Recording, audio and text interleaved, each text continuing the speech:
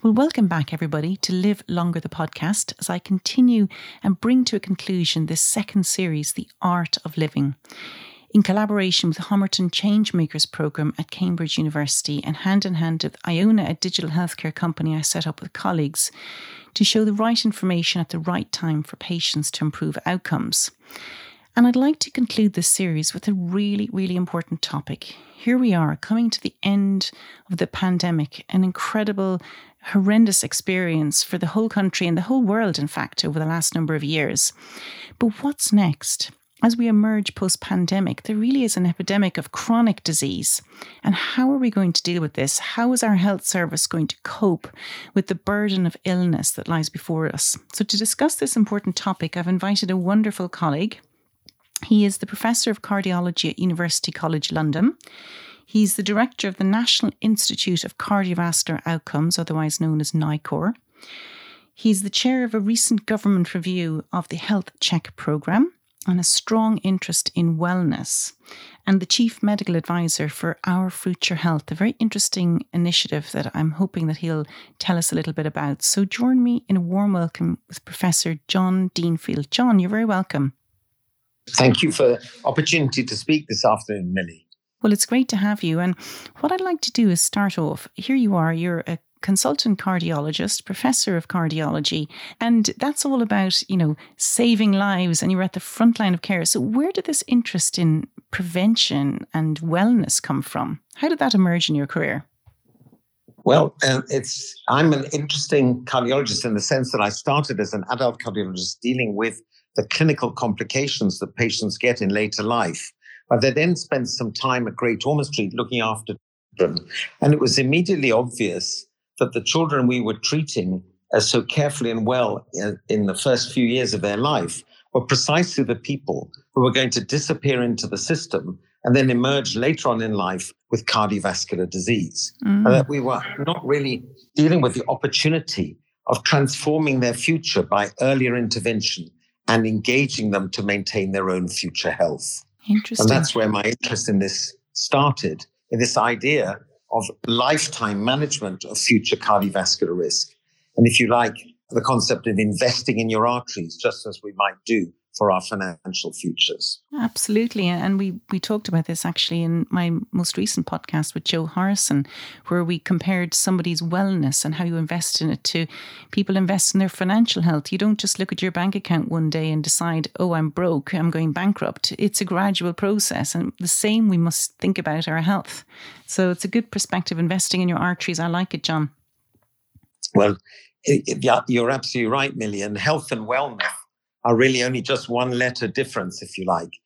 We've learned in the last few years there is a tremendous opportunity to alter the trajectories to future disease by understanding how we can intervene early and maintain lifestyle and healthy behavior and really alter the risk of future problems. So this is now really a once-in-a-lifetime opportunity to engage with the public as we emerge from COVID. Because as we've seen in COVID, both before and during and after, the cardiometabolic disease, hypertension, high blood pressure, high cholesterol, diabetes, and the like, transformed the outlook for patients with COVID, but also remain the biggest cause of population illness and premature death as we emerge from COVID. This is the real opportunity to transform the future and help the healthcare system. Yes, and a challenge as well, because you mentioned this is the meat of, patients who did worse, had cardiovascular adverse outcomes going into COVID. And also patients got cardiovascular morbidities through COVID and indeed long COVID with cardio inflammation. But what about all those patients who've been waiting for elective cardiac surgery and patients, for example, who are diabetics? I mean, it's one thing to deal with COVID and all that it entails in terms of evolving the cardiovascular system and the risks of COVID with the cardiovascular outcomes. But what about the forgotten group of the population who have diseases and illness that need to be dealt with now and the backlog? How are we going to manage all that? Well, that's a huge politically charged question, Millie. And quite clearly, as we emerge from COVID with all the resources that have been diverted to deal with the pandemic, we're going to have a huge catch-up operation to deal with across the whole of medicine, and cardiovascular disease is no exception. So quite clearly, we're going to have to tackle that backlog. But the way to support the healthcare system, perhaps, is to use it as late as possible. And the only way to do that is to invest much earlier on in health by altering people's risk profiles much earlier and altering the development of their disease that's going to cause so many problems in later life. So using it as late as possible. So could you give me a real life example of a sort of a lifetime risk calculator in cardiovascular disease to kind of bring this to life for my listeners? Yeah, so the first thing that we've learned is that the disease that we eventually get so much trouble from in later life, which is caused by high blood pressure, arterial disease from cholesterol that ends up in heart attacks and strokes, doesn't start off in our 50s and 60s and starts really early on from the first decade of life. Now, it progresses silently over decades and eventually causes clinical problems, usually when we're 50 or 60 years and over. And that gap in between is the opportunity to understand how we can actually alter that trajectory to future diseases. And just as we were talking about earlier, it's the same conversation about investment, that small changes early in lowering risk factors that we can achieve by healthier lifestyles very often, if they're sustained for a long period of time, produce tremendously greater benefits in later life. So this idea that we might just give intensive treatment to people who've been allowed to develop their disease silently before they had the clinical problem is not the right way to approach population health, and that doing something early, even if it's just simply by lifestyle change and sometimes adding medications where necessary, if we do it in a form that alters their future, we can really make a difference for later health. So you use the analogy about saving. None of us would want to start to save for our retirement when we were 64 and thinking we would be financially well off later on. We would do it earlier. It's just the same for heart disease. So it's fine if you know who's at risk. This is what I wanted to get at. How do we identify those at risk? And you're probably going to come to this now. This is the essence of the calculator. So we can have a tool that when you're, a child, your parents can help identify if you're going to be at risk in your 50s of cardiovascular disease. So it's a really key question. Traditionally, the risk calculators that doctors have used to manage patients have really focused on a short period of risk over 10 years, because this is what mattered to people with clinical disease and giving them drugs like statins. But we now realize that we should be looking at lifetime risk profiles. And we can do that now with novel calculators that are not just extended over the lifetime of patients, but also begin to use what we call the causal structure for their disease and understand what it is that actually is driving disease, cholesterol, blood pressure, obesity, and the like, to make very personal predictions about an individual's future and help them understand the opportunities that they have to alter their personal wellness and their personal future by managing those risk factors early on. So that's the point is that it's a personalized, predictive approach that allows people to understand what they can do to prevent future disease and makes it very much more attractive rather than just general information about weight and smoking and the like. I see. So from a practical perspective, here am I. I've got 2 children. My youngest is 15. She's had a chronic illness. In fact, she's been an oncology patient most of her life. So can I use your calculator now to predict her risk and start intervening and doing things to ensure that she has her best outcome? I mean, give us some practical tips, John, on how we as parents, not just as a medical parent, but as a regular parent, could move forward with this tool to create a better future. Well, some of the recommendations are well known and obvious. Your daughter and all of us should not smoke. We should maintain a healthy weight. We should exercise more and have a good diet. But those are simple, generic recommendations that everyone should adhere to.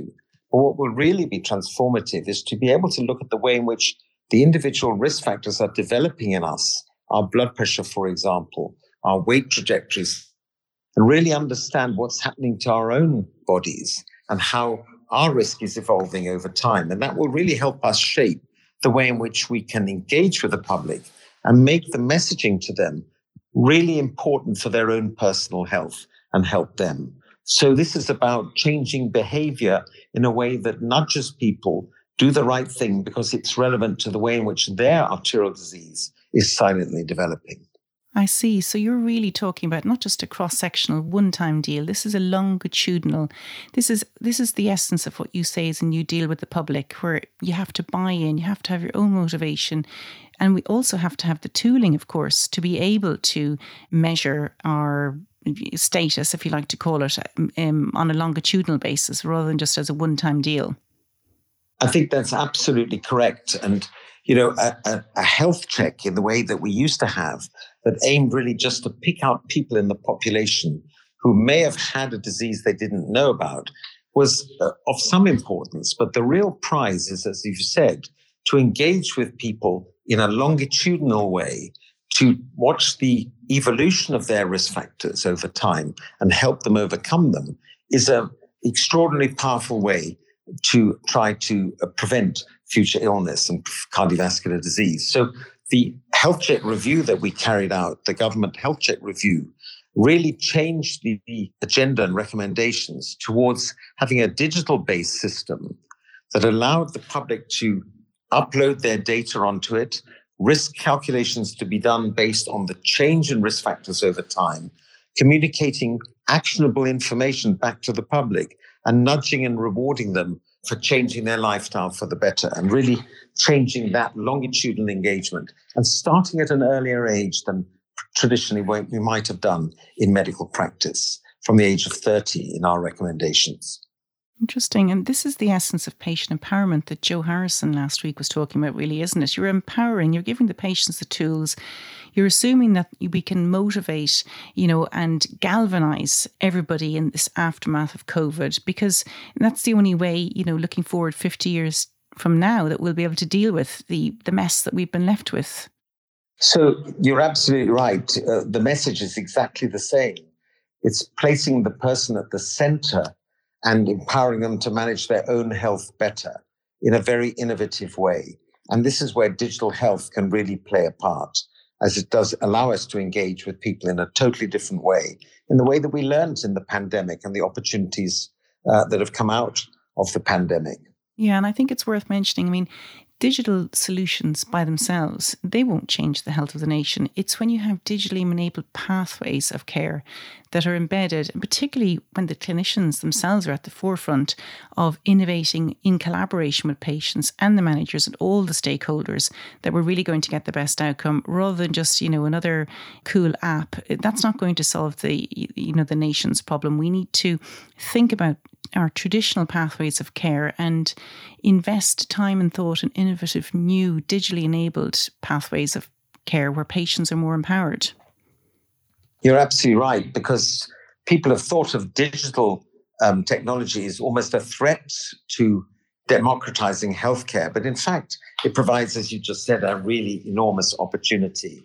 It makes it possible for people to engage with their own health during their normal daily lives in a much easier way. It enables them to follow the change in their weight, their blood pressure and the like, and upload information into the system and see how it transforms the predictions of their future. And so it really changes the narrative and makes it much more personal. And at the same time offers people the opportunity not just to understand their risk, but also to understand the benefit that they're getting from the way in which they change their lifestyles or medications that they take if it's necessary. So this is an extraordinary opportunity to change the way in which we pass the narrative from the doctor dealing with the disease later on, right back to empower the citizen to prevent their future disease and manage their own health better. Yes, and I think a key part, you hit the nail on the head there, John, because you mentioned, patients will be testing, they're more interested in their health, they're trying to do everything they can, but there's obviously limitations. And the worst thing you can do is empower somebody and say, right, go off and buy this blood test and you're going to be better. No, it's the information that's given alongside and the inference of those blood tests, which is why clinician-patient engagement is really at the heart of this. And just recently, I was very fortunate to be talking to Alina Trapattoni, who wrote an amazing article for Langenbusen on the boom in home self-testing. And this is like a real feature now in people's lives. People are buying tests off the internet. And it's incredibly powerful, but we also need to make sure that they know and they can understand the meaning of the results in order to harness and leverage the health benefits that go with it. And I'll probably put a link to this in the chat, actually, because it's so important. But, health testing by itself, digital solutions by themselves, without thought and planning and pathway development behind it is really not going to be helpful. And I guess that's what brings us to the other project you're involved in, because this is the essence of our future health, isn't it? This is what we're really coming to now and building up in the climax of this interview is this exciting government project which embodies digitally clever pathways, self-testing and giving information to patients based on results to improve the health of the nation.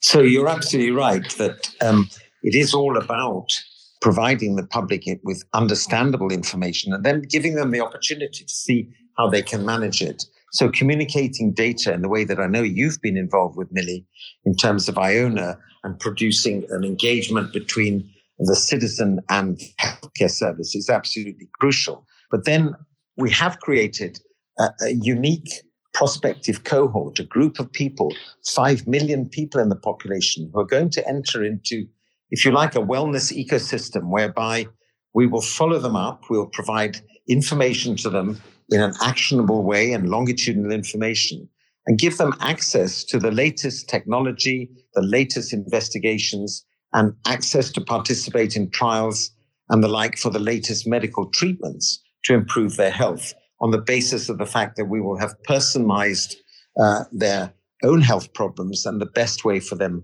to benefit themselves in the future. So this is a unique population. It's by far the biggest type of study in the world like this. It will take 5 billion people and follow them up over time to see how we can not only communicate health messages to them, but intervene with innovations to help them manage their health better in the future. So it's very exciting to be part of this project. Wow, amazing. And you're the Chief Medical Advisor, are you, John? Yes, I am. And a whole team of people are involved in this. A very large group of people involved in recruiting people, managing the whole process that are important, the rigorous processes around collecting information, about ensuring the security of the data, and then following them up. And then now, excitingly, recruiting them into a system whereby they will have the latest medical advances available to them to manage their health better. So this is a unique project in the population and will be, I believe, astonishingly valuable going forward. And has it started already, or is this just, another great idea that the government has? Is this actually getting off the ground? No, it's started already, and the whole teams of extraordinarily capable people are now involved in developing this. But of course, everything has been a bit delayed by COVID. So I think you will see this program ramping up in the next year or two and become much more visible. And so people can self-select to go in, or is this targeted recruitment? Because people listening might think, gosh, I want to be part of that. I want to know if I'm at risk of cancer or heart disease, and I want to do something about it. So the recruitment will be in a number of different ways. We'll be recruiting people through their primary care system, through the health service in different ways. We'll be recruiting people from hospitals and different clinics with different disease problems. And we'll be recruiting well people through very large organizations like the Blood Transfusion Service, for example. And so there will be multiple ways in which citizens can access this program. And I think there will be, hopefully, a lot of enthusiasm to participate.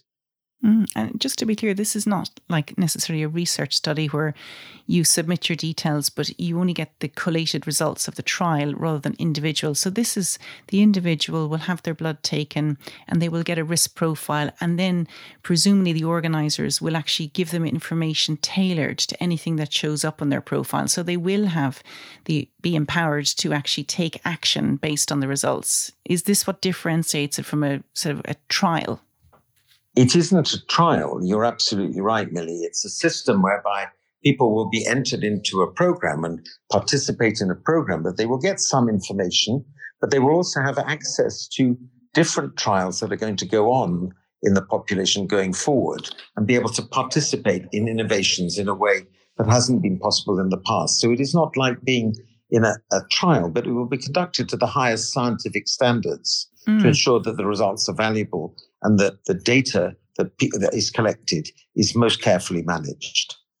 Well, this is a very, very positive and hopeful message, John. Thank you so much. And I think that's a really good place to finish. And to summarise that what we tried to tackle today in this discussion is what happens next? How are we going to improve the health of our nation? Because clearly the health service is bursting at its seams.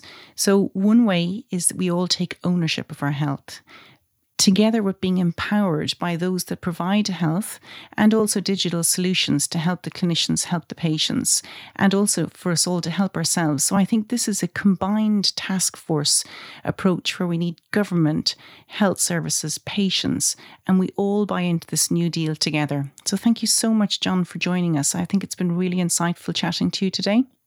It's a great pleasure, Millie, and thank you for the opportunity. And thank you to my listeners for tuning in today. And I hope you've enjoyed this episode as much as I have. And do listen back to Professor Joe Harrison, his thoughts on digital solutions, and Nicola Daly, a nurse at Milton Keynes University Hospital, on how deploying a digital pathway of care has transformed her life and that of the patients. And we've also done a really good series on COVID, and we'll be releasing imminently the interview with Dr. Tamsin Lewis, high-profile athlete who was struck down with long COVID, where she courageously and very bravely gives a very candid view on her experience of long COVID, and it epitomises some of the issues we talked about today with Professor Deanfield. So if you'd like to leave any feedback, please feel free to do so, either on Apple review or indeed hello@livelongerthepodcast.com. Thanks for listening.